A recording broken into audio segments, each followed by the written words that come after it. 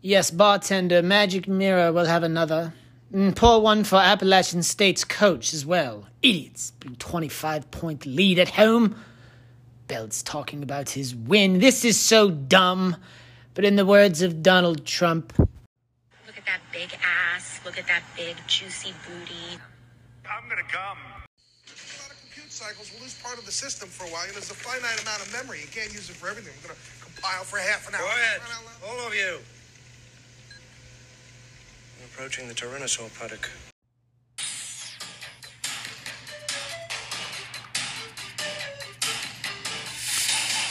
welcome to the Sports Antidote, episode number 119. I'm your host, Danny Belts. The taxing burden of vengeance. I feel like I should tax that Magic Mirror for talking all this shit and get some vengeance. Sing it, Kenny! Kenny Loggins, ladies and gentlemen, does not have to record another album because Belts came through again. 2 consecutive nice fat winning weeks. We'll talk about the games that were last week briefly. One in particular, though, is just really funny. We'll talk about that. The drunk neighbor comes on to talk about the New Mexico game last week at Death Valley, and then the upcoming game at Auburn. Boy, if you didn't see Auburn play Missouri, Missouri misses a 6-foot field goal, and then in overtime, instead of winning the game, the running back fumbles out of bounds for a walk-off Auburn touchback. You have to wake up so early in the morning to be that bad and try to lose a game. If you think LSU tried to lose versus Florida State or vice versa, go watch how Missouri lost to Auburn. You'll find that under any encyclopedia of idiots because it was unbelievable. LSU needs to win this game, make no mistake, and I think they're going to thrash Auburn. We'll talk about that. Bro Exotic has won a game. Woke Forest would not be burned by the agricultural, cisgender, racist school that is Clemson. And Tommy Bench will come on to discuss. Well, I'll just let him get to that. So much going on now in Iran and such, as well as some Senate races getting close and ones that are very strange. And I'll just let him get into all of that. So anyway, we're in a hotel room again here, but this time I'm in the it's somewhere in Philadelphia, Mississippi, the Golden Moon Casino. I was playing cards here 2 months ago. Was accused of cheating by 2 drunk guys that I played against in Biloxi. Boston Dan got a good laugh out of that story. I will be down there displaying all of my talents. I'm taking my talents to the poker room tonight, and we will be going nuts on a 2-5 table, and I'm coming in. I'm going to come. And it's going to be absolutely great. So the episode today is one that, I think we all deal with at one point or another. And we are going to get into this pretty soon, the taxing burden of vengeance. And I'm going to speak not so much on what I've done, but something that I almost did very recently. And it scared me back into, wow, you really, really are still having some insane thoughts when certain things happen. And I'll tell you all about that. So first, let's get into last week. 4-2-1. We added on the Instagram page the South Carolina team total over 44.5, which they scored about 60 on Charlotte. They did not have the team total up when we did the episode last week. It was on the Instagram page. Check the receipt, check the timestamp, all these things. We are very, very, very nitpicky about what we put on there. And the thing is that some people have asked me, like, well, I don't have Instagram. Well, get Instagram and just follow us then. I don't know what to tell you, pal. Plenty of podcasts out there. I know that. But I'm tired of getting on the record here and getting a shit line because I know a line's going to change in 2 days, and it does. And I have a crap line, and that's just not fair to anybody. So we are putting that on the Instagram page. But I'll always tell you the games that we're looking at, and it doesn't mean we're going to put them on. Typically, we're just waiting for a better number.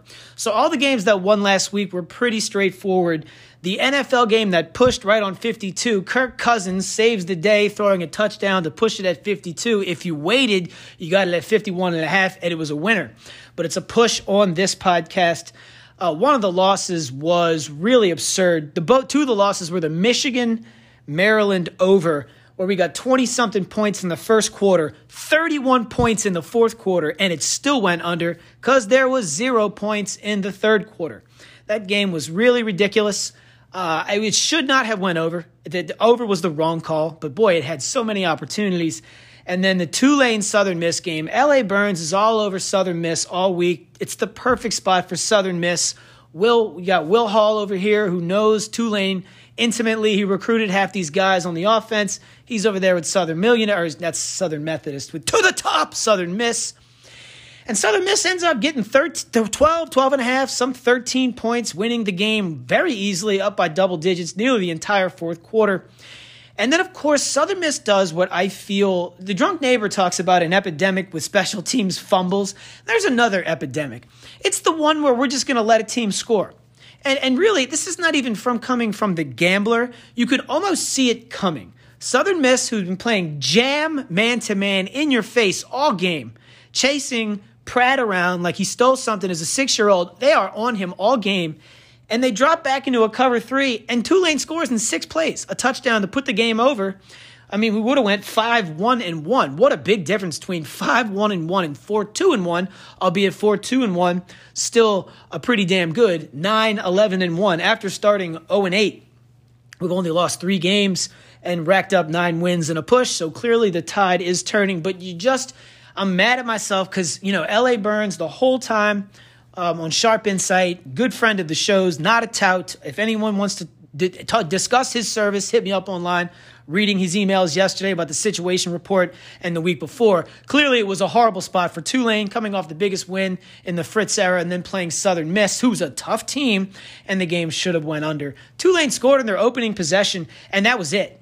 It was a couple field goals and then a meaningless touchdown at the end of the game, which put it over. A lot of people text me about that one, and that's just kind of how it goes. But all in all, most of these games got to where they needed to be. One thing I want to highlight is this North Texas team.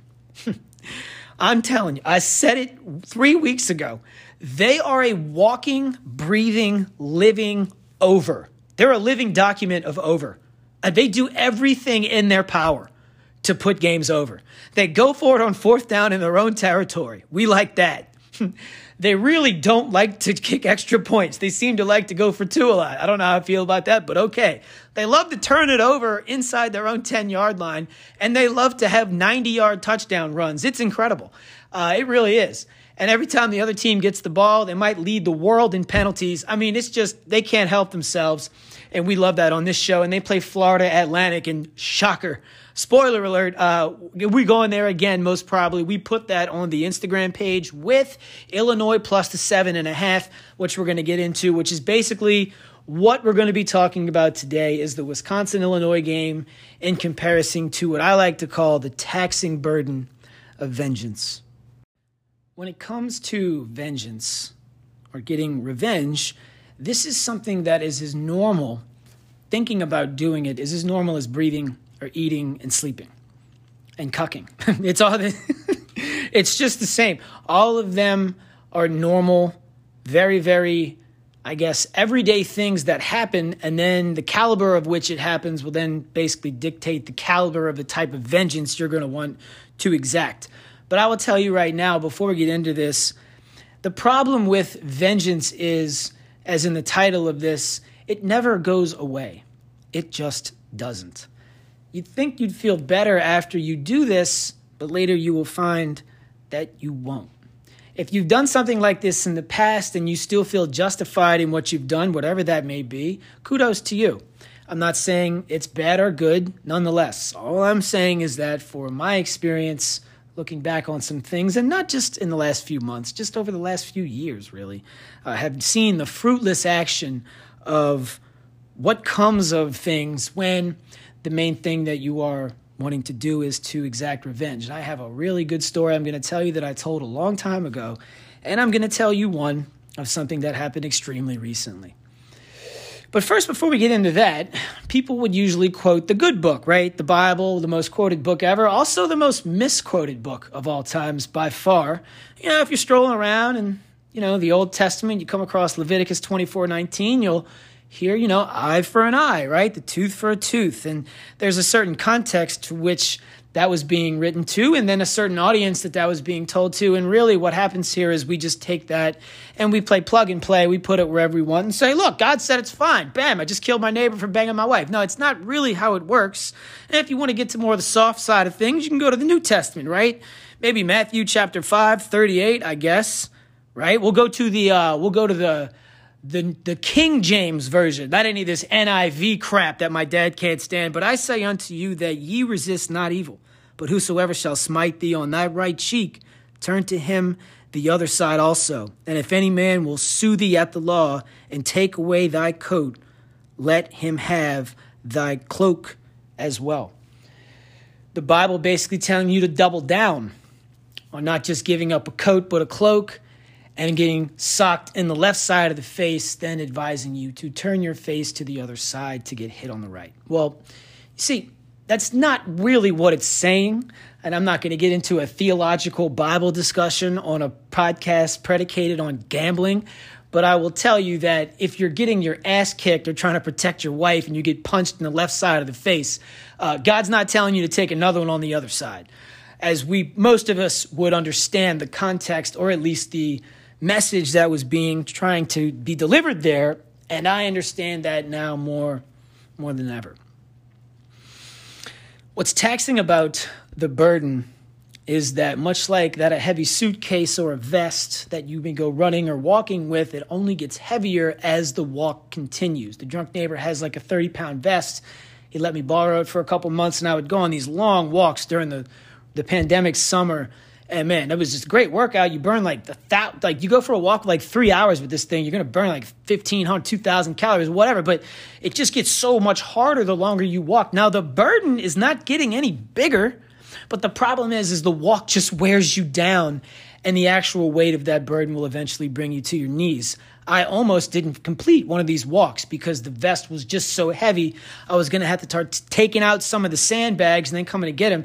But then I risked the drunk neighbors somehow seeing this or seeing me with less weight and then ridiculing me for life. So I just finished the walk with all the weight on there. But my point is simple. It's not going anywhere. It's just not. I told this story 2 years ago. It's one of my brother's favorite stories. It's one of a lot of people's favorite stories, and I'll give you the highlights. We're going to run through it quick. My senior year, I get a phone call from a friend of mine in college, a platonic friend of mine, very pretty. And I said this before, I realized at a young age, having good-looking platonic girlfriends only leads to hot girls on the other side. You don't want to actually try to hook up with these girls. You don't. You want to keep them in the friend zone, and they kept me in the friend zone, let's be honest. But I mean, it attracted so many others. It's a great thing. And she called me up, and she's from Colorado. My wife met her recently. This girl now, her name's Michelle. She's a millionaire. She came up with this business of book covers. It sounds so pedestrian. Yeah, okay, $1 million later, she does like 1.2 a year now in gross sales. It's unbelievable. She turned down actually a spot to get on the Shark Tank. This is not a joke. And she's extremely successful. I've always liked her a lot. And she was always like a relationship type gal. But senior year, she kind of started getting out a little bit. She didn't have a boyfriend anymore. And she calls me one night from a bar on Market Street, Wild Wings, not Buffalo Wild Wings. There's a circuit of Wild Wings. It's not a franchise. It might be now, but they're in the Carolinas prevalently. And this is on Market Street, right in the middle of everything. And she's telling me that she can't leave the bar. And I'm just like, why can't you leave the bar? I'm sober. I hadn't been drinking for like 2 months, training for something. It doesn't matter. And she had woke me up. And she explained to me that there was some people not letting her leave. And I'm like, what do you mean they're not letting you leave? And then she starts like crying or something. I'm like, all right. So it's my junior year. I'm sorry. I wake up, one of my best friends, who unfortunately no longer walks this earth, Larry, get up. We got to go help Michelle. He starts grumbling about something. And then I just see him go in the fridge, slam a beer and say, let's go. So we only live 3 blocks down the street. So we get to the bar and we see that her assessment is absolutely correct somehow. The bouncers are too busy doing other things. The bar is overflowing because of this stupid band that was local and really popular. They sounded so dumb. And then she was basically not being let go. These guys had her like cornered and they weren't touching her, but I could see why this was weird. Now, I know you're probably not understanding how this could happen. I really still don't, but she's just so timid that she just wasn't going to do anything. So I went over there, grabbed her by the hand, pulled her out of that corner, and started walking towards the door. I had to get back to sleep. I had a lot to do the next day, and I feel something in the back of my head. I checked the back of my head, and the dude had hocked a loogie, and it hit me on the back of the head. My friend had saw this happen and immediately knew what time it was. Immediately, he takes his watch off his wrist. He's been down. We don't need to get into all of it. I'm just saying he has been down this. He's seen this movie with me before. Within 2 seconds, I assessed exactly what I'm going to do. But before I could do that, this dude points over here with his right hand, and I look, and with his left hand comes clean across my face and knocks me unconscious. Cuts my lip on the way down. It was a combination. I don't know how he landed these, but I was out for a good, half a minute, okay? And it was bad. I had a concussion. I don't remember anything. For 2 days after that, I was puking, could barely walk and all this. And after about a week, the word had gotten around, a couple influential people that I knew, and I was like, we need to find out where this kid works because it's my turn now. So long story short, we go to his job in West Ashley. Somebody in the kitchen told him I was outside, and he comes busting out that back, guns blazing. He kind of scared me. I was going to try to run up on him. I was, an idiot 21-year-old, and he just, I'll meet you head on, right? And he did. And if you didn't know the rest of this story, he did the same thing. I look over somehow again, and this time he knocks me almost into the emergency room. I know you probably don't believe this. It's not easy for me to talk about it, but yeah, this time my brain definitely shuffled a lot, went down, and it was bad. My parents were informed that I was in the hospital for a few days. I mean, it was not good. And this is why my dad dropped my health insurance a long time ago. But I don't blame him. But the point is that in this spot, I had built such a burning desire to once again get in front of this kid and exact revenge. Now, he shouldn't have spit on me, and I shouldn't have been stupid enough to look. But what do they say? Fool me once, shame on you. Fool me twice, shame on me. Well, the third time we found out where he lived. And I'm dead serious. We were going to his apartment. And I didn't want anyone jumping in. There was only 4 people with me. I just wanted to make sure nobody would jump in on me. We're going to do this the right way in a parking lot. All of these things. And an episode coming soon, I'm going to talk about how 2 men should be able to sign a document and then have no weapons and square away in a parking lot with some sort of magistrate there, just like in the old days with the duel. But instead of killing each other, we're just going to punch each other. I think that a lot of things could be solved in white collar, blue collar, in every walk of life. We'll get to that next week. But I had planned on doing what I was going to do. I was healthy again somehow. At least I thought I was not concussed anymore. I felt pretty good. It was a time later. And then long story short here, I keep saying that, but we went to the room that he was in, the apartment door, to find out that he had indeed moved out. His name was Scotty Ferguson. I'll never forget that. One time when I was drunk, my brother found a Scotty P. Ferguson and showed me a picture of him, and it was him. I think he found, I don't know how, but I'm looking at him. I forgot where he lived. And, I had built this thing around me that whole month where, I couldn't even be around people without talking about what I was going to do to this kid. I couldn't just take my medicine. No, I had to chase the revenge. It cost me 2 friends in the meantime. I'm really skipping a lot here, but it's irrelevant because the conclusion is it's just a bad idea. Now, coming back one time to his work got me knocked out again and doubly embarrassed. And let's be honest, this dude had a stone on his left hand. He might have done it again. I like to think he did it twice because he sucker punched me both times. But then again, who's that stupid? Me. So really, in the wake of all of this, I found, even at a young age, maybe it's not the best idea to constantly pursue this because I do know one thing. If I had taken it to the level of going to his house, where he lives, you can only imagine the extent of which I was probably willing to take this. This is not an admission of toughness. It's more of an admission of stupidity than anything, and also an admission of the unwillingness to just accept the inevitable that this will only get worse. It will only get worse. When the Hatfields were going at it with the McCoys, Kentucky, West Virginia, right around there, and all this was going on a long, long time ago, as generations went on, over 150 years later nearly, or 100 years later, the other generations didn't even know what the fight was over anymore. They had no idea. They just knew that one of their cousins, or the McCoys, was killed by a Hatfield and one of the 56 people that had died in this exchange, and they were bred into the hatred, bred and born into a world of vengeance. And that taxing burden would cost all these men their lives as they just played one for you, one for me, until finally they stopped. But I even think they still don't like each other right now. And I think that they still might be going after each other. 40 years ago, I was at least in court, and they stopped shooting each other with shotguns over moonshine.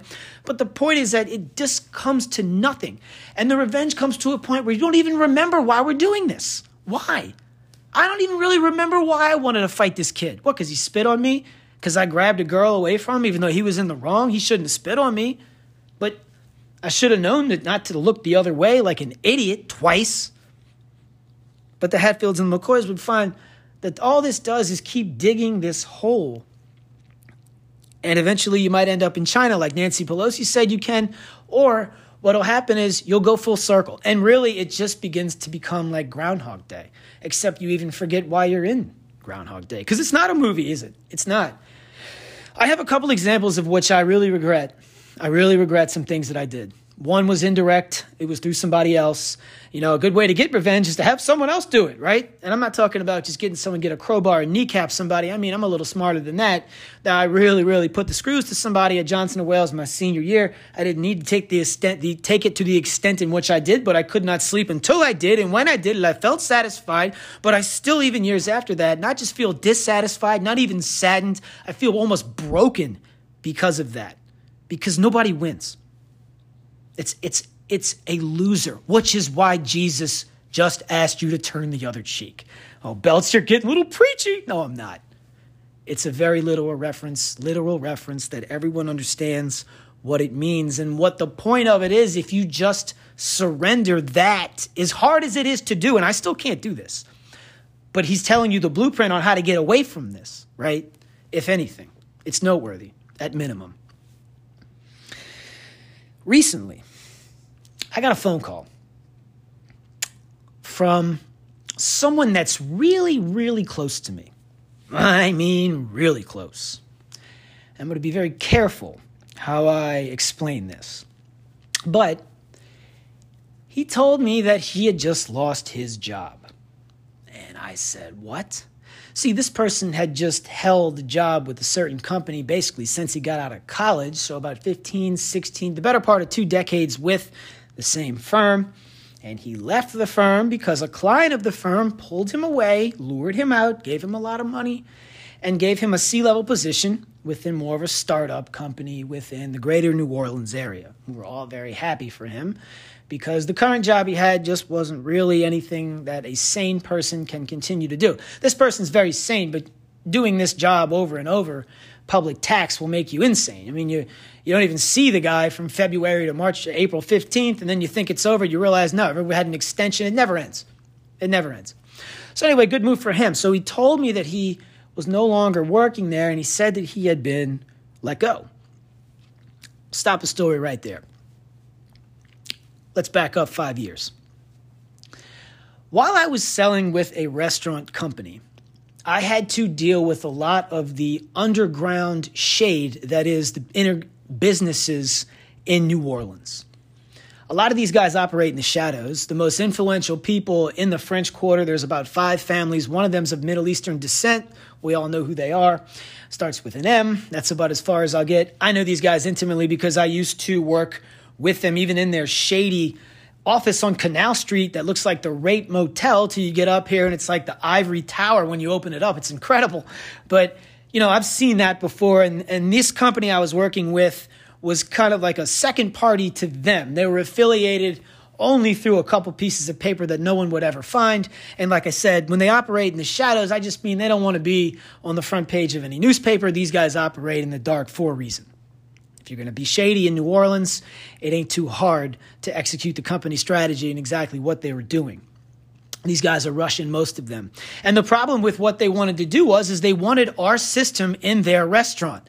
First I asked, well, you don't even have a liquor license? Like, no, we don't have one. I'm like, okay, not having a liquor license in a restaurant in New Orleans is like, you know, I don't know, Panera Bread not having bread. Like, what do you mean? I mean, the food is, I won't get into how overrated the food is in the French Quarter. Is wildly overrated. But, you know, a lot of these guys don't get by because their gumbo tastes like the one down the street. It's because everybody's drunk and they can sell alcohol and sell it to go and sell you mass quantities of it, etc. So immediately when I hear they don't have a liquor license, I know one thing. They're not trying to make money. So if you want to not make money and you're not really frying a lot of food and you want this system I was selling in there, oh, you'll lose a lot of money. And I told them that, and they said, yeah, we know. Yeah, this wasn't a restaurant. It was more of a washateria. Oh, except they weren't washing any clothes, to say the least. So the problem with these people is that they didn't really have any credit. And if you didn't have credit, then net terms are out of the question. You had to go on EFT. They did not want to do that.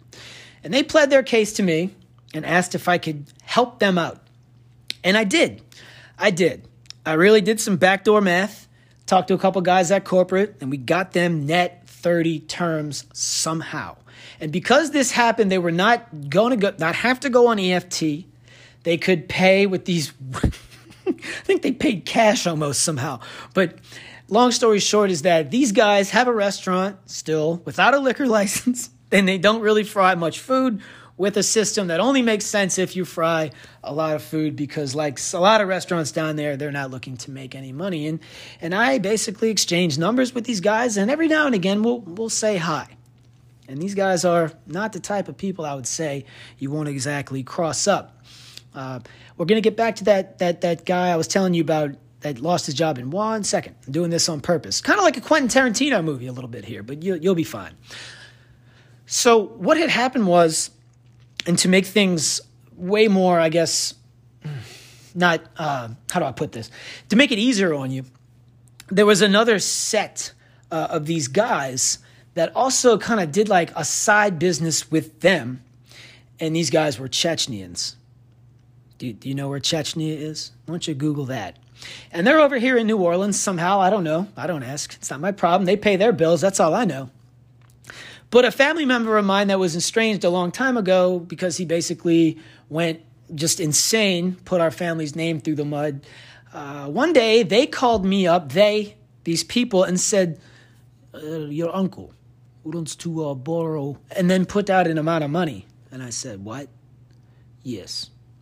So these guys also will give out loans. I think it's loan whaling, or is it loan crabbing, loan lobstering, loan fishing? I don't know. Loan something-ering, right? And I will tell you this, you borrow money from them, you're going to want to pay them back. You're going to want to pay them back. And guess what? This loan probably ain't interest-free, Sally. So you may want to get it all together and then some.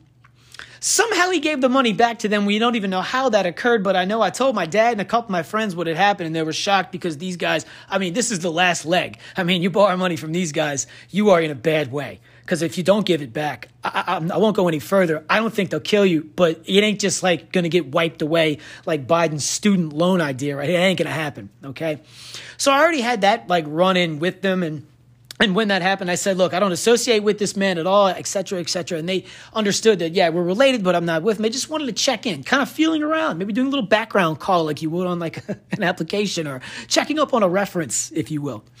And it's important that you know that because they still trust me. They still like me. And because I was able to help out the Russians indirectly, these people from Chechnya, they told me a long time ago that we owe you one. And when guys like this tell you they owe you one, well, they're not making that up. Okay? Roll your eyes, turn the podcast off now, find another one. I don't care what you do. Stick around here. I'm going to tell you exactly what went down and exactly went through my head. Fast forward to the story I just told you when this person really close to me told me that he had just lost his job. So you don't understand the gravity of this situation. He has a daughter that has unbelievable. It's amazing she's here. She's a beautiful, healthy child, but during the birth of the child, she's going to be really small. She had problems with not being, her immune system. There's a lot of things that were there that required a lot of medical expenses, and they had really good insurance. Also, he's been there forever. He has tenure. It's a high-paying job. And then you go with the startup company, and it's all gone. Like, it's all gone, which is a really big problem for a lot of reasons. And I don't need to bring up all the areas in which there's red flags here, particularly with the insurance and everything. But I went from 0 to 90 in 3 Mississippi. He couldn't even get a word in. He was calm. I wasn't. And I'm flying off the rails on the phone with this guy. I think I may have broke a record for mother Fs.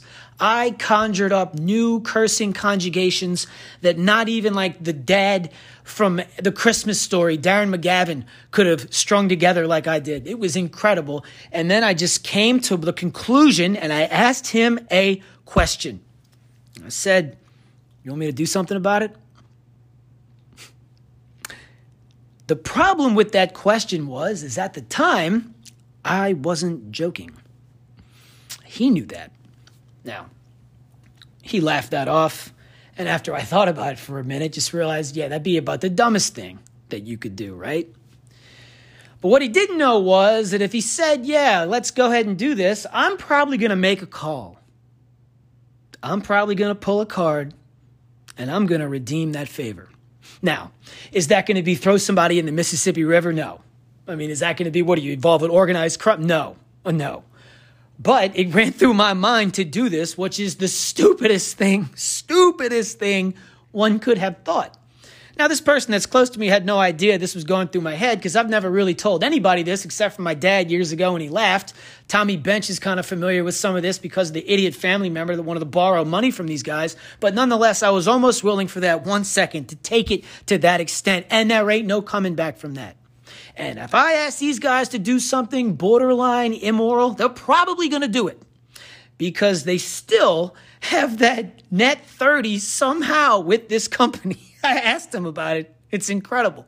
And I made their life a lot easier to go about business, air quotes, in the way that they are currently doing things at their non-profitable but very effective restaurant somewhere in the depths of the greater New Orleans area. Maybe it's in the French Quarter. Maybe the CBD. Hell, I forgot. But the problem is even if I had done that, and even we have gone down that road, had we, the burden of that would have been too much to bear.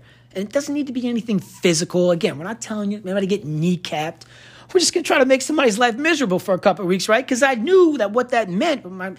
He took the high road, of course, and we're not doing anything like that. But he ended up getting paid for a couple months while he was looking for another job, and it all worked out and everything. At least the guy kind of came through and honored the contract at which, the contract that he agreed to when he left said company to go to the startup. The point why I'm telling you this is that it's even burdensome now for me, not just to say this, but to think for 1 second,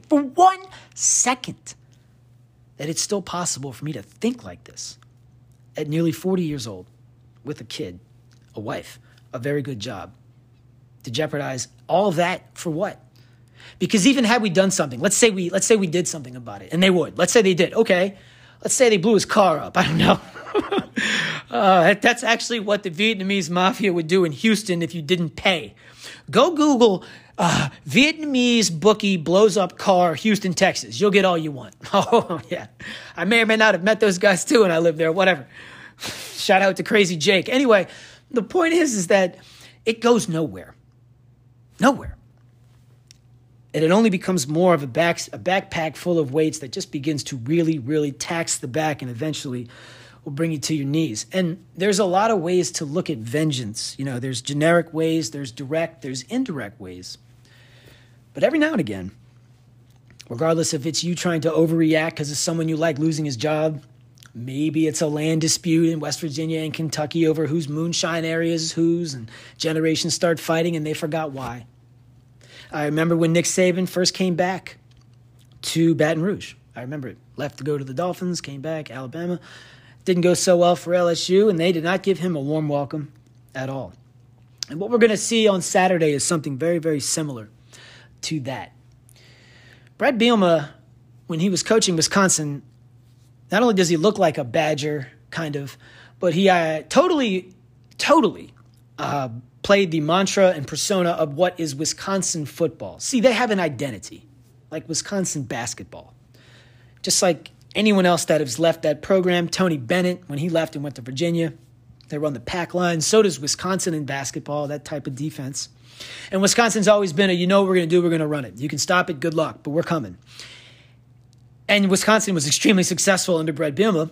And then after winning a Rose Bowl, at one point, some other things went down. He decided to leave and go to Arkansas. And everybody scratched their head on why. I kind of understood why. Well, one, they tripled his salary, so there's that.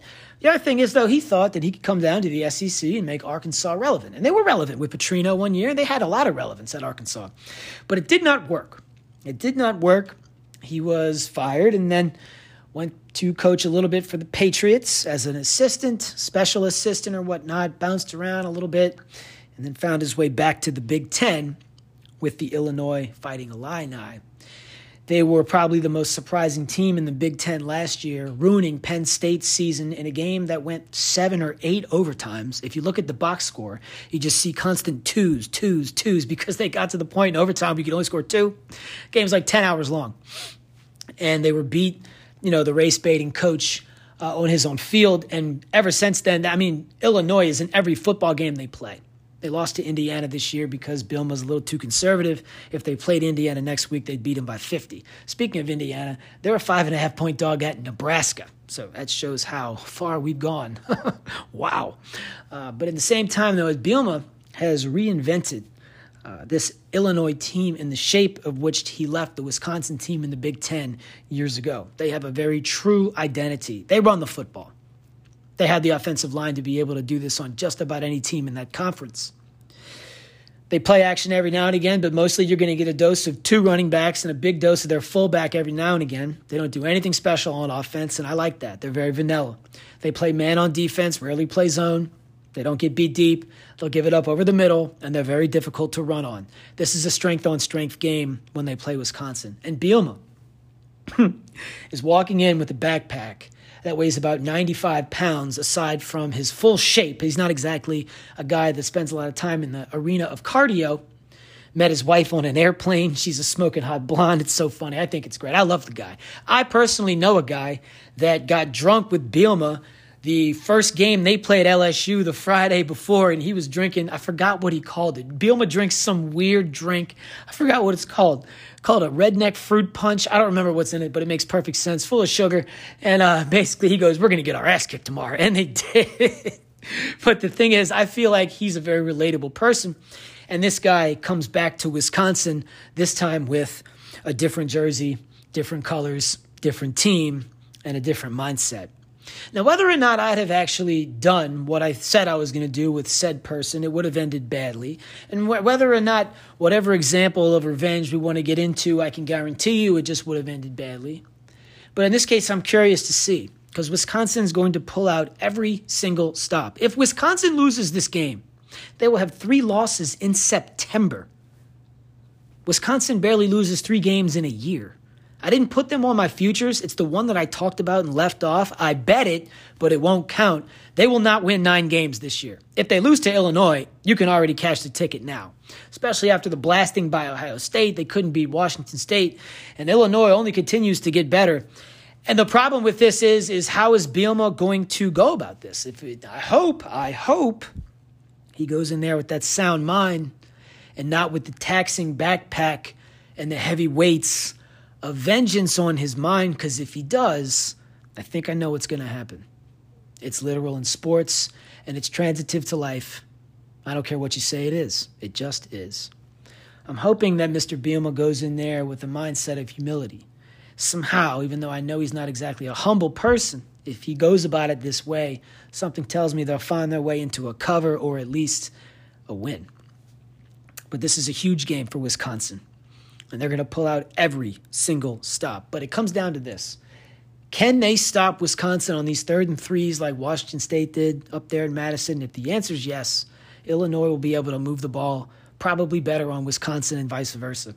They're a public dog. They're a public dog. Everybody likes Illinois. I got it at 7.5 Monday, opened up at 9. Now it's at 7. But every now and again, I just can't get away from a game, even when it's my main commandment, a public dog. My God. But we're going to do it nonetheless. If you are thinking of taking something to the next level because of something that someone has done to you, I'm not asking you to turn the other cheek, but I am asking you just to stop and think for 1 second, because I am here to tell you from experience on things that I did, not things that I almost did. It is a loser. It's a loser. Just let that shit go. Where's the Molly music? Maybe get a pen, maybe some paper. You may want to jot some of this down, I guess. I don't know. I heard there was a prop bet in the Wisconsin-Illinois game that before kick, Barry Alvarez bangs over 1.5 cheerleaders. I'll take the over on that one like he did last time. Tulane goes to Houston 2 weeks after their biggest win ever. Then they come home And they absolutely cut for Southern Miss. I remember I had Mississippi State in 2007 laying 16.5 points to Tulane, and Tulane beat them outright. Oh, that was great. The only bet worse than that is anyone that may have had the under in Appalachian State, North Carolina. I think they're still scoring, as that was the worst bet ever. But I wear those as badges of honor. We can't run from that. We have to embrace those L's. And speaking of embracing, we're going to go ahead and embrace the green wave here. This opened up as a 1-point short favorite, bet up to 2.5 points in Houston. Look, Operation Clayton Tune, it's a failure. He's overrated. Operation Holgerson, a failure. I'm sorry. I like the guy as a coach. He should have never left West Virginia. The drunk neighbor still cries about that, and I don't blame him because he loves that team, especially with Holgerson. Look at that man and tell me he should not be coaching West Virginia. He came to Houston. It has been a disaster, and this program is now calling for his head. This will be Holgerson's last season in Houston. I can almost guarantee you that. And after watching Rice's offensive line run a train on Houston last week, hardcore, I mean a train in every varietal possible, it's going to be very difficult for them to stop Tulane. Houston is so weak up front. This Tulane might blow them out. I'm serious, but we're going to get the best line possible. Tulane's getting 2.5 points. In UH, we're going to wait. This is an Instagram play because the way the juice is leaning, this might pop up to 3. There's a big difference between 2.5 and 3. Magic mirror on the wall. I started off 0-8. Rebounded. You care to expand? Please enunciate. Ugh. Fading you has become quite expensive. I hope this winning streak isn't that extensive. Seriously, App State up 25 at home. Congrats and welcome to Thunderdome. Oh, Belts, I'm sure you'll have LSU. Maybe Tulane. Sidebar, if Fetterman wins the Pennsylvania Senate race, this mirror will go insane. Hey, has anyone seen that movie, The Woman King? I imagine not. Quite the box office sting. Nothing like Top Gun Maverick. Maybe that's a bad comparison. Anyway, Brett Bielema returns to Madison. Belts, I hear you're not drinking. Great. Illinois? Oh, yes, 7.5. Maybe too many points. Here's a question. Can you still be like LaToya's husband in court and roll up 2 joints? That actually happened. Google that. Mirror out. Magic mirror. Thanks for jumping in. I don't have any rhymes, but it seems to be that you are now changing your direction. Looks like you're focusing more with me. We'll get right to it. We do like Illinois getting the 7.5 points in Wisconsin. We like them to win this game. We cannot think they're just going to cover. This has to be a win. And not because they're getting 7.5 and it's a great line. It's because this just makes too much sense in the face of being a public dog and everything that I preach against. I cannot help it in this instance. I will die on this hill. I will go down with this ship. We are taking Illinois plus the 7.5. You can still get it at 7. It'll cost you 25 cents to buy that hook, and I suggest you do. If they could be down by 14 and still backdoor, I do think they win the game. You're going to want to sprinkle that money line too. We also have Washington, UCLA 64.5. This game is interesting for so many reasons. Penix, the quarterback from Indiana, now transfers over to Washington, has been balling. This dude has looked good. I knew Michael Penix was good. They didn't like him because he's left-handed and he's black. Maybe they're just racist in Indiana. I have no idea, but I like this guy a lot. Let's change the Molly music, please. This song's coming to an end. Change the music. Yeah, it's kind of like Inception. Going in and out of the Molly music here. Very dangerous to just switch songs, go completely another direction. We're doing it. Penix has been balling since he went to Washington. Indiana, very racist team we see, obviously. And you got Chip Kelly over here, UCLA still. They can't stop South Alabama. Lucky to escape them a couple weeks ago, the mighty Jaguars. Ooh, we're so close to putting them on to beating, as the drunk neighbor says, USL, a.k.a. Louisiana Lafayette. We're going to have to stay away from that game. No, I don't know how to do that in conference. We like the Washington UCLA over 64.5. This game is Friday night. It opened up at 66.5. Now it's been bet to 64.5. It's going the wrong way if you like the over.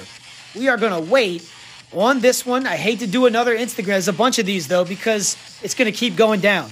So you have to look at this Friday before the game. We will have everything up. We're going to be on that over probably. We just need to find out what the best line is, and then we'll take it. We like Washington, UCLA over 64.5 in a Friday night game at like 9:30. It'll end around 2 in the morning. You know how that works. The Navy is in the win column, finally beating East Carolina. That was a huge win last week for the Navy. And so many reasons why it worked out. The Navy's able to move the ball on third down again, and they play the Air Force, who is way better this year than the Navy. But my God, it opened up at 16.5 points, got bet down to 15.5 immediately. It stands at 14.5 now. Man, even when the Navy was awesome and the Army was horrible, these games came down to single digits. Rarely was it a massacre ever. I do not see a scenario where Air Force just runs away with this. I like the game to go under. It's at 36.5, but I don't know how to really touch that. I'll take the Navy getting the 14.5 on the record. We're taking Navy 14.5. I'll recap all these when we're done. Michigan opens up 9.5 point favorite. Bet up to 10.5 immediately at Iowa. Now it stands at 11. Iowa looks like the worst team in the country. They really do, yet they haven't lost. This game's in Iowa. So, you know, the cancer ward, the children's cancer wards across the street. I wish it was a night game, but it's not. Michigan's going to be getting a lot of points here. They're just begging you to bet Michigan. I don't understand it. I understand Michigan's really good, but I understand that Iowa loves games like this. They might be the best home dog in college football. It makes no sense to take Iowa. We're probably going to do it, but we want the best line. And you'll probably get more than 11, probably get 11.5, might even get into 12 at that point. And that really changes things for the guys that are teasing things to get that over 17.5. So the books have to be really wary of that number. We will be taking Iowa at some point there. So again, check the Instagram page for that. Back to the record, as I said, North Texas, the walking, living, breathing, over. Everything about this team is an over bet. I run into Florida Atlantic University, one of the worst defenses in the country next to North Texas. I don't even know how. If there was an over-under for fourth down attempts in this game at 8.5, I'd take the over. There's not going to be much punting in this game at all. Vegas still, I guess the odds makers haven't learned yet. These North Texas games need to be starting line in the mid-70s or maybe even the 80s. We will take the North Texas over, as I feel they'll score on any team in their weight class, and they'll give up points to any team in their weight class. 68's not enough on the record over the 68. And to jump on the drunk neighbor, what he said, LSU goes to Auburn. I never bet LSU on this podcast. It is so rare. I saw they're getting 4.5 at home versus Tennessee. We're going on the record on that one real soon. That's way too many points. We'll be taking that. But we are laying the 9 points on the road. I'm laying the 9 at Auburn. I rarely do this. I think this is going to be a massacre. I really do. Probably only bet LSU once all year. Maybe on the show. This is it. LSU minus the 9. We are looking for a blowout. Nebraska is a 5.5 point favorite at home versus Indiana. I mean, what? I don't understand that. Let's act like I didn't talk about that game. We can't bet that game. But obviously everyone's going to be betting, Indiana, they beat Illinois, and this person beat that person, the transitive property, yeah, whatever. That's how you lose a lot of money. The Bengals are on Thursday Night Football. We are not going to miss this one. The Miami Dolphins come off another crazy win. The Bengals really still haven't looked good yet, and they're a 4-point favorite at home. Miami's a big road public dog. Give me Joe Burrow de facto right now. Give me the Bengals. Going back to the NFL, minus the 4 on the record. We like the Bengals to blow these guys out, really. I think the Tua train comes to an abrupt end right here we're on to Cincinnati. I can't say it like the drunk neighbor, but on to Cincinnati we go. We're laying the 4. I'll take the Bengals in spots like this. Big public dog in Miami. The Lions overtrain still has not lost. They play the Seahawks, who got into a shootout with the Falcons. By the way, the Falcons could have beat the Rams, should have beat the Saints. They should be 3-0 almost. They're a lot better than people think. They really are. And we are going to be looking at the over in this game. It's going to be an Instagram play because it opened up at 50. It went down to 48. I'm going to bet the Lions overtrain till I'm not. I say it every week. We're going to be consistent and stick to that. So we'll be waiting. The other one is the Baltimore Ravens Buffalo Bills. Opened up at 54.5. The total's down to 51. I still do not understand how this total is going down. Buffalo is going to be missing more defenders. They have the best offense nearly in the NFL. The Ravens, since week 1, have been in 2 ludicrous shootouts. Baltimore is getting in a shootout even with defensive teams like the Patriots. They can't stop anybody. They seem to nearly score on everybody. We'll be looking at that over as well. I know this was a lot, so let me just tell you the ones on the record right now. Illinois plus the 7.5 on the record. Navy plus 14.5 up there in Colorado Springs. North Texas FAU over the 68. LSU minus the 9 on the record. We are waiting on Tulane plus the 2.5. Washington UCLA over 64.5. We are waiting on the Bengals minus 4. We are waiting. Oh, on the record, Bengals minus 4. Waiting on the Lions, Seahawks over 48. Waiting on the Bills, Ravens over 51. Can Danny Belts keep the streak going? I like my chances. I really do. And in the words of the leprechaun, I forgot what the leprechaun even said. That was so stupid. I was going to say, methinks not, but then I would have disagreed with myself on the win streak. I'm an idiot.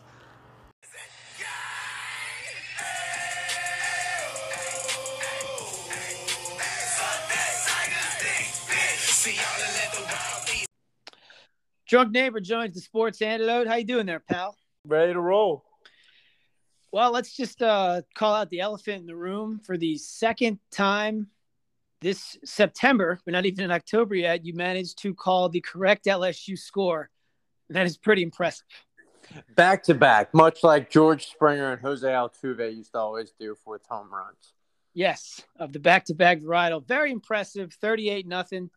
You know, I don't think LSU showed much. It was pretty a vanilla game, but, you know, they didn't really allow New Mexico to do anything offensively, which is what you talked about and kind of what we wanted. Yeah, it was vanilla, but you know what? I liked it. It was great defense. It's exactly what we wanted.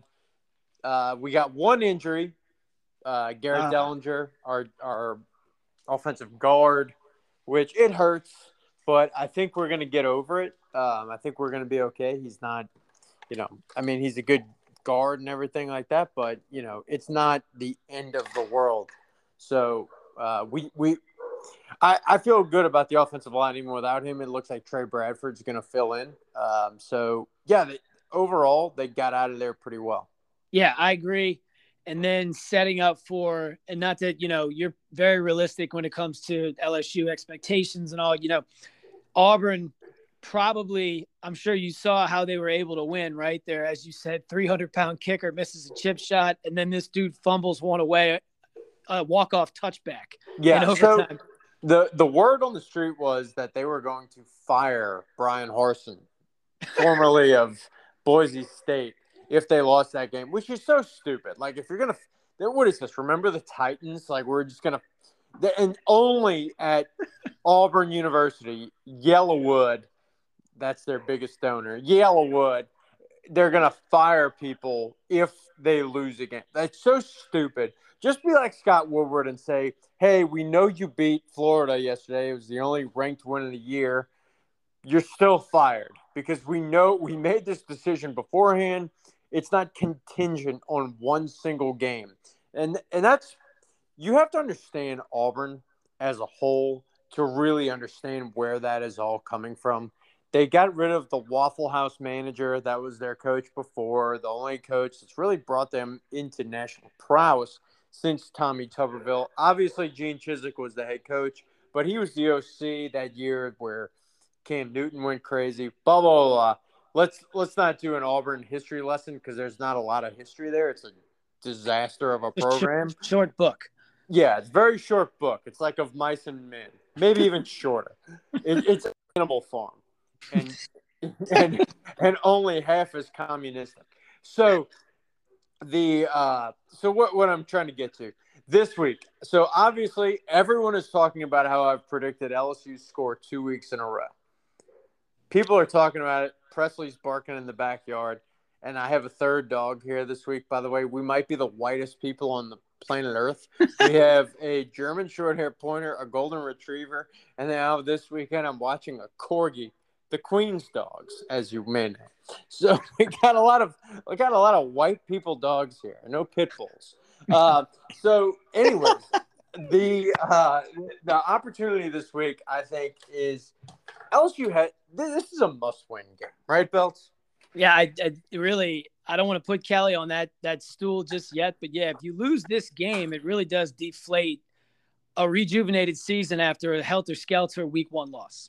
Yeah, and week 1, was a bit of a disaster, but man, and I kept using the word encouraged whenever I was talking about the Southern game, whenever I talked about the Mississippi State game, and now I'm going to do it again. I'm extremely encouraged by the way that the program is shifting. It feels like there is an opportunity to continue to grow. Look, LSU's not going to be in the playoffs this year. We still need to temper our expectations. I think that we're going to win this week, and I'm going to make the prediction of 29-6. That's going to be my prediction for LSU, 29-6. I do think they roll. I think they're going to roll. This kid Ashford that's starting at Auburn, I don't think he's very good. But I think they'll – it's always kind of weird at Jordan-Hare Stadium to go in there. It's just LSU doesn't really have a ton of success there. They've won a couple of games over the last, 4 or 5 years, but it's not less than that. Over the 4 or 5 last times they've gone there, it's just kind of a weird place to play. Like LSU and Auburn kind of went back and forth. The home teams for a while won that matchup every time. When that got broken whenever TJ Finley actually started for LSU, not to digress too much. But anyways, the fact that LSU is going in there, I feel like this is just going to be the next step, and it's really a good padding for Brian Kelly as he goes into SEC away territory for the first time. I know it's a tough place to play, but I do think that they're in such a weird spot there in Auburn that it's a good spot for him to go out, get this win, and get ready for Tennessee next week. I pray they're not overlooking them, but the way that I see LSU right now is that this defense is absolutely ridiculous. They're finally getting Joe Fuchsia back. We talked about that the other week where, the kid was at Arkansas for 17 years. But for some reason, doesn't have the math to go to LSU like it's some ridiculous math school. So what we have here now is a great defense. I mean, and then you're just adding some more depth there. You get Jay Ward back. You get BJ Ojolari back. You got all the guys back. So the defense is healthy, ready to roll. Man, it's one of those things where LSU is going to upset somebody this year, and it's going to be fun because they've got the defense that can keep them in a game with anybody. And I'd probably say that includes even that top tier of the SEC, and that's Alabama and Georgia. Yeah, I'm not going to disagree with that, especially after watching that defense against Mississippi State, who we both think is probably better offensively inclined than Tennessee, who gets a lot of the offensive accolades in the conference. So 29-6 is on the record for the drunk neighbor. We should look for a prop bet to put that down. It's probably 500 to 1. I'll take it. I'll put a 50 spot on that. But we're going to be, from my opinion, I think they need to blow them out, and I think they can blow them out, and I think they will blow them out to the point where I think LSU may even make the Molly music. You'd be proud. Oh, well, God willing, we can just get this game over with so I can wake up early on Sunday and be miserable watching Jameis Winston in England, which has got to be hilarious, by the way, him interacting with Londonites. I think that's what they're called. The Redcoats, while he's over there, that should be fun. So, and also, I just want to say a couple more things around the SEC. So, Texas A&M, you know what? Hats off to you. You won the most ridiculous football game I have ever watched in my entire life. I think they're calling that the oink doink, where the kid knocked the ball off the top of the goalpost. And not to mention, Arkansas handed that game to A&M. And you know what? But you know what? They won the game. I'm not going to take it away from them. They won the game. Man, you got to kind of like Arkansas getting so many points against Alabama this week. And I hate to keep harping on Arkansas, but good Lord, 17.5 points. And I don't think they're a crappy team. No, I don't either. I couldn't believe that when I saw it. It almost scares me away from it, to be honest. That's where it is, right? Yeah. Why can't they just be an 8-point dog, 17.5? I mean, you're basically saying it's going to be an ass whipping. I don't know. That's what the odds makers would indicate. But yeah, A&M gave that. That was Arkansas. I've never quite seen anything that ridiculous. A 14-point swing Arkansas outgained them by about 200 yards. Well, stupid quarterback hands. It's first down, and you're trying. This is This is an epidemic in college football, mostly with kickoff or punt return, but it's now infecting the offense. It's fumble 19 is where we're all going for ourselves. Even if we don't think that we can score, we're going to stick the ball out as far as we can and have the opportunity for it to be a fumble. And that's what happened. And then for once, the Texas A&M kid did the pitch to the other kid and let him return for the touchdown because God knows Max Johnson wasn't about to run a drive down the field because he's a bum. But he did that and they scored, and that's where you gotta enjoy Texas A&M right there. Yeah, no doubt, man. Well, look, thanks for jumping on, dude. Anything you want to close with? Yeah, Mississippi State beats Texas A&M this weekend. I'm tired of it. It's over. The war is over, Lebowski. The bums lost. They're not going to continue this streak. I think they lose this weekend to Mississippi State. I think Michael H. I mean, basically, Texas A&M is Mississippi State with thicker wallets. And now they're going to do it, but now they're going to have to eat the rich. Mississippi State runs that game, runs them out of the building. Good. I'd like nothing more than that. I appreciate that, bro. Well, we'll be looking to this 29-6 prediction. We look forward to having you on next week. I'll probably be in studio so we can do this one together. That would be fun. Go Tigers. Go Tigers. Are you a white person who wants a lot of credit for helping to create racial equality while you do nothing to help create racial equality? If so, that means you want to be a woke white person. So listen up, because I'm going to give you your PhD in wokeology. Bro Exotic joins the Sports Antidote here on this lovely evening. How you doing, bro? What's going on, dude? Bro Exotic, Vice Pope of Cal, Church of Woke, Women's Rights. Sick. What's going on, dude? Nothing, man. Look, women's rights, absolutely. You came across a win last week, and it looks like the Woke Forest was able to withstand an overtime, and you covered. You probably should have won the game outright, but the money still spends the same. So congratulations, bro. You are on the board, and I like it. Yeah, dude. Just sitting in the sun right now. Just enjoying this win, dude. In my fresh pair of Wokeleys, product manufactured by Cal Inc., Church of Woke Incorporated. We are now incorporated, but did I just hear that correctly? Yeah, dude. Okay, yeah. All right, we'll definitely be talking about that. Merch to follow. But anyway, yeah, dude. We're just relishing in this win. As you said, this woke forest will not be burned down completely. The Clemson, the Confederate School of Agriculture, they just couldn't fully engulf this woke forest. So we're glad to pull that one out, dude. Yeah, me too. I took it. So it certainly helped out the cause. So I believe you sent me one of your cryptic texts. Looks like you're going to be dealing with a college in Florida. I can only imagine there's a hurricane coming there. God knows what to expect from you, but I have a kind of an idea where this could lead, or maybe not. But there's only one way to find out, bro. So why don't you just take us away? Well, yeah, dude. There's pretty much only one conspiracy theorist that's worse than Alex Jones denying that Sandy Hook was real. Who's that? And that would be Ron DeSantis, the infamous global warming denier. Here we go. Yep. Dude, Ron DeSantis is doing this to himself, dude. He has defied the will of the squad. He's defied the will of the New Green Deal. And he's defied Mother Earth herself. And as we're seeing right now in the weather, Mother Earth has decided to release the Kraken upon South Florida. And I believe the Pirates of ECU will also have to release that Kraken on the University of South Florida. It's just not going to happen here, dude.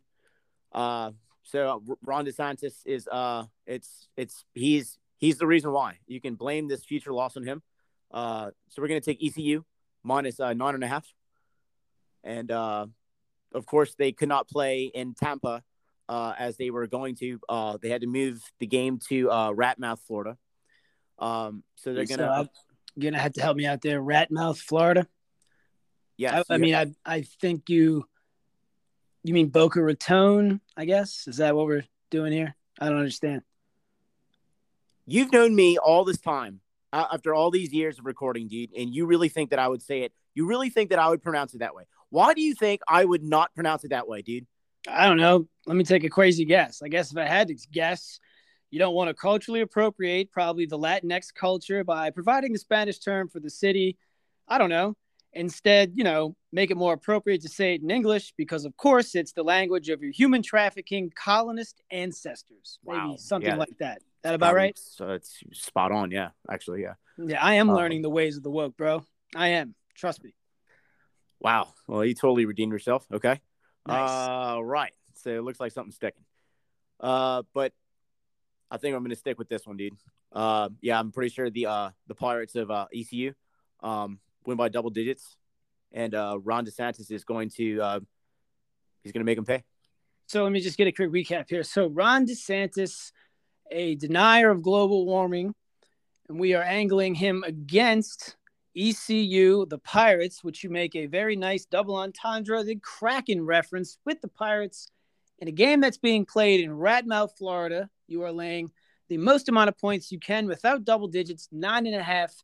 And because of Ron DeSantis denying and some other types of appropriation, we are backing ECU in Radmouth minus the 9.5. Yes, because he is an enemy of Mother Earth, women's rights. Women's rights. That is that's exactly that's why. So thus saith the bro. Man, I mean, you might get that work. What happens if the bro starts ripping off wins? You might affect the NASDAQ. You might actually help out the market. It's hurting these days. Yeah, dude. We're really more focused on just being woke, right? Yes, of course. And why would we expect anything less? Well, bro, we'll be monitoring your pick. I see you're back to the favorites now. Now you did favorites the first 2 weeks, didn't work out, but we will see what happens here because this favorite seems to be more a super woke pick here. Well, I can't ethically side with global warming deniers, so that's why I'm gonna have to do it, dude. Of course not, and we expect you to do nothing less. You do what you have to do. All right, bro. Well, it's always a pleasure. Go Pirates, go Kraken, and Ratmouth, and dang that stupid governor of Florida. It's exactly right, dude. You're learning well. Thank you. I'd like to think I'd pick up a few tricks of the trade after so many weeks of you bestowing this knowledge upon us week in and week out. Anything you want to close with, bro? Yeah, dude. No jokes, stay woke. And go Pirates. Hashtag BLM. Hashtag women's rights. Take care, dude. UN and OAS, they have their place, I guess. But first, send the Marines. Tommy Bench joins the Sports Antidote. What's going on there, buddy? Not much, pal. How you doing? Good. Thanks for asking. Just over here in lovely North Mississippi, where we're having a really cold front. I believe last night it was 59 degrees. I'll take it. That's always better than a hot front, or it's better than being in Florida right now. Thoughts and prayers to lots of folks down there. Yeah, for sure. So what do you have in store for us today? So when we're right, when we're wrong, we admit we're wrong. We've had to walk back stories in the past and clarify when we got things wrong. And with your prognostication when it comes to lines and spreads and sporting event outcomes, as some might say, you man up and admit we're wrong. But you know what? Sometimes we're right. And when we're right, we get to tell people how right we are. And the Eagles are, in fact, going to the Super Bowl and winning the Super Bowl. Well, here it is plainly evident. The proclamation. We're going full circle here with Philadelphia. Yeah, you guys look really good, man. I mean, the defense looks incredible. I don't know. I watched some of that Eagles-Vikings game, man. It was just – y'all just made Cousins look that bad. The Eagles look pretty good. Well, his favorite receiver was Darius Slay on the Eagles defense. So it was quite impressive. And that's not an original joke by me, I realize. But, I will comment quickly for maybe our new listeners. I'm a lifelong Eagles fan, so a completely biased opinion. I start every year by saying we're going to win the Super Bowl because, hey, sooner or later you're going to be right. You got to be right. Yep. I was right one year. Maybe I'll be right again. But I agree. Our defense looks pretty good. I will say the one thing that concerns me, and I know I'm not the only person to notice this, we do not seem to score a lot of points in the second half. And if I remember one of the statistics, I don't think we've scored a single point in the fourth quarter, which makes me worried for once we're in a close game, because it seems like we do well. We get up, we're winning by double digits, but then if you're not able to score points late in the game, sooner or later you're going to run up against somebody who can score points late in the game, and if they narrow it, we have not shown the capacity to score points late in the game, and sooner or later you're going to be in a game where it really matters if you can score points late in the game. So that's kind of the one thing I'm a little nervous about. I'm waiting to see how they do in a close game, and if they step up and are able to either finish somebody off who's making a comeback or come back themselves and catch up to somebody who might be 7 to 10 points ahead of them in the third or fourth quarter. So that remains to be seen. Very interesting statistic. I did not know that, but yes, you have to score in the fourth quarter if you want to win with any type of longevity in this league. I'm losing my voice. I'm sorry, man. But anyway, what else you got for us here? All right. Well, we will keep rolling along. So by now, anybody who pays attention to the news cycles has realized Joe Biden had another Joe Biden-esque gaffe. He was speaking at an event in northern Indiana. I believe it was yesterday, so that would have been Wednesday, or it might have been Tuesday, but it hit the news cycle on Wednesday. And he was saying, hello to people, and he said, and where's Jackie? And he's referring to a congresswoman. I'm drawing a blank on her last name, but her first name is Jackie, and she tragically died in a car accident a month ago. And he asked at least twice, audibly on video, you can see it, where's Jackie? Is Jackie here? And he's referring to the congresswoman because he's listing off different politicians who were involved in some food insecurity bill that's either making its way through Congress or is about to be signed by him. And it reminds me of his gaffe that if you've seen any montage videos of him making gaffes back in, I think it was the 2008 race or sometime during his vice presidency, he was in Pennsylvania and he said, "Where's Chuck? Where's Chuck? Stand up, Chuck. Say hi, Chuck. Oh, God love you. Chuck's in a wheelchair." Okay. He called on the guy to stand up, and it turns out the guy was in a wheelchair. Now, that one, let's dive in and be honest brokers about that. Okay. If anyone has even tangentially been involved in politics or even just watched a documentary or even some political drama shows, the way this works is if you are the keynote speaker and you're showing up to an event, and especially if it's a political event, you get handed, or you might be told, names of people. Hey, can you say thank you to this person, and that person? And, does Joe Biden know Chuck, whoever Chuck was? Obviously, he did not know Chuck personally. And most politicians, when they stand up there, and this goes Republican, Democrat, doesn't matter. Most politicians, when they stand up and say, and I want to thank the chair of the, Smith County Republican Party for inviting me to speak, Joe Johnson, or whatever the guy's name is, they don't know that person. Or maybe they met them 5 minutes before, but they make it seem like they really know them because they're trying to connect with the locals. And this is just politicking. That's why the gaffe, it really was a gaffe back in 2008 or 2009 that, stand up Chuck, because it illustrated, it kind of gave you a behind the scenes peek of, when these politicians say hi and call people out in the crowd to thank them, they don't really know who these people are. They don't really know what their contributions are. And so it just made it seem disingenuous. That was a gaffe. This is something different, because the woman he was referring to was a sitting member of Congress, not a former congresswoman, a sitting member of Congress who died in a car accident. Now, there's 435 members of Congress. I don't think anyone could memorize all 435 names and know by sight that that person's a congressman and their name is such and such and they represent this district. Maybe there are some people that are that into political nerds, but you would think you're going to northern Indiana. Now, I don't know if he was physically in the district that she used to represent, but she represented a district in northern Indiana. You would think somebody would say, "Oh, and Mr. President, make sure to reference Representative Jackie," again, her last name, I'm drawing a blank. "Make sure to reference her and thank her for her contributions, but thoughts and prayers and condolences to the family." What I think was happening is he was going off on his own. He wasn't following the script, or they didn't give him a note card. he was trying to do, this is Joe Biden operating on his own, and that's what makes this scary. It's not just that he misspoke. It's not that he told some guy in a wheelchair who he's never met before. This is his mental capacity to remember whether or not somebody is dead or alive who passed away a month ago. Again, this isn't like where he's trying to recall, 30 years ago, did somebody die in June or July? It's a month ago, a sitting member of Congress died. You are in that person's district. Allegedly, he was going to meet with the family later that afternoon.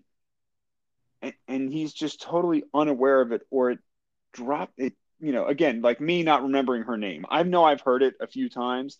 I think it begins with an L, but I'm not sure. That's just a fact of not putting the mental energy into remembering it.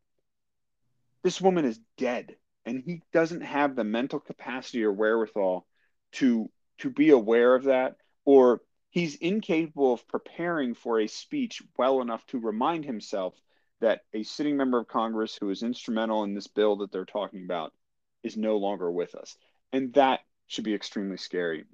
In a rare act of journalism, one of the journalists in the White House press pool was really pressing Karine Jean-Pierre, the White House press secretary, about this situation.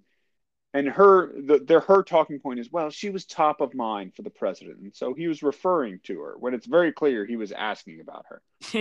And the reporter responded by saying, well, Karine, John Lennon is the top of my mind every day, but I don't go around asking about him and where.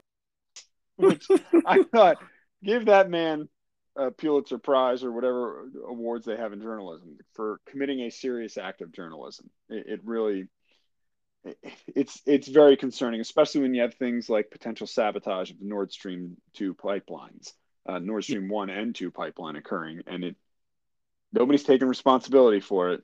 And when you look at Joe Biden and think, well, geez, if we did do it, was that the guy that ordered it, or is somebody else going around making these decisions?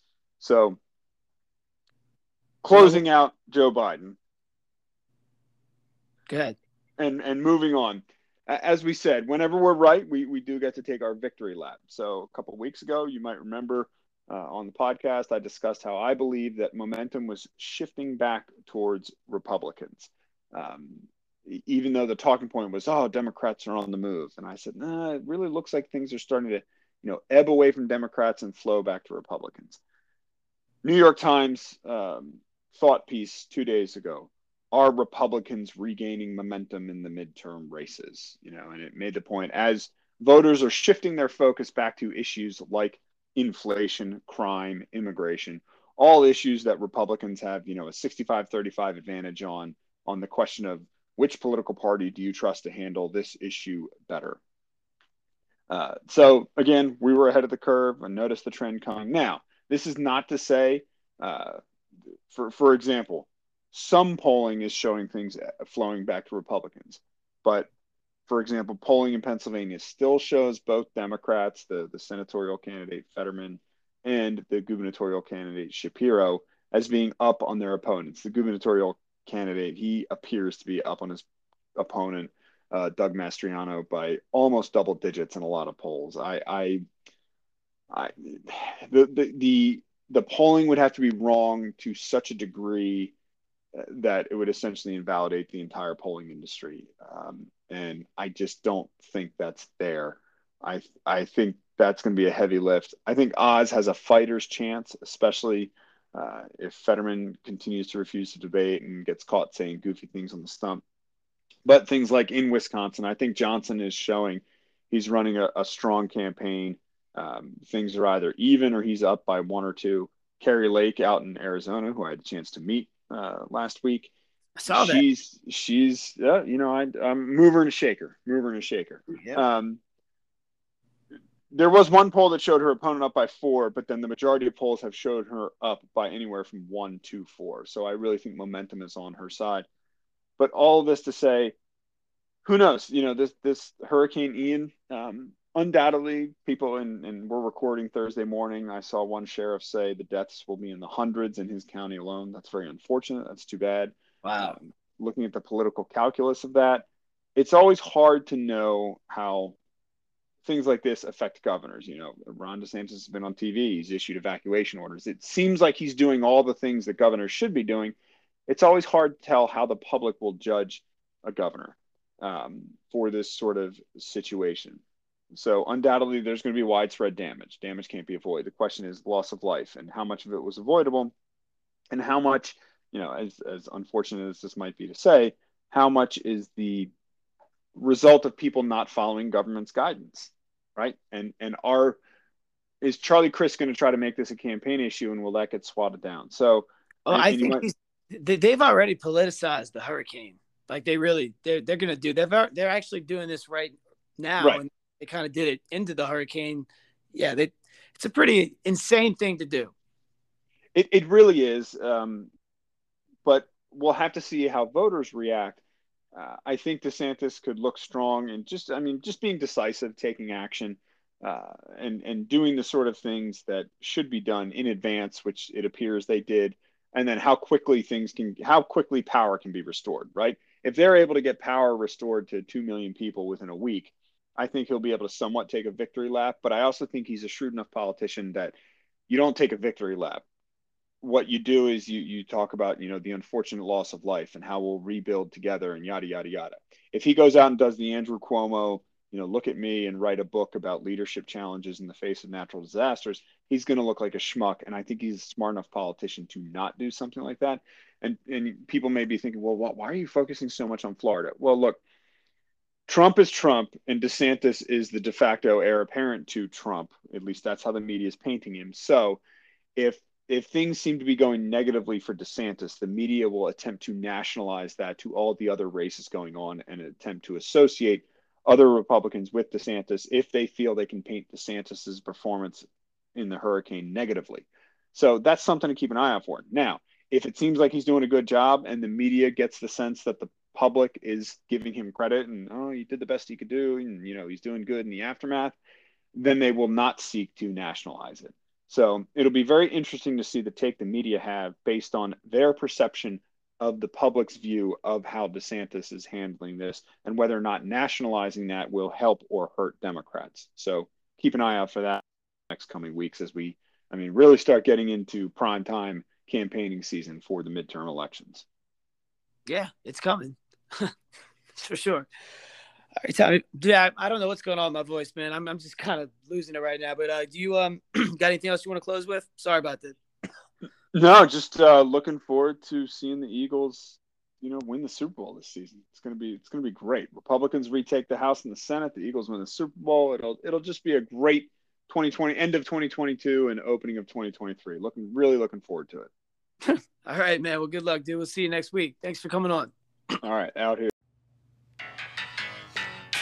Thanks for joining the Sports Antidote, episode number 119, The Taxing Burden of Vengeance. Thanks to Tommy Bench for jumping on there at the end. Bro Exotic, and of course, The Drunk Neighbor. Be sure and rate, subscribe, and review. Follow us on Instagram at The Sports Antidote. Reach out and touch a brother. And tell somebody about The Sports Antidote today. And tell them about it next week, too, because 2 grown men should be able to sign a document, go in a playground or a Walmart parking lot, and square off as long as they sign off on this whole thing, and I'll tell you why. Good luck to the picks this week. Good luck to the Tigers and the Saints. Keep it real, Antidotians.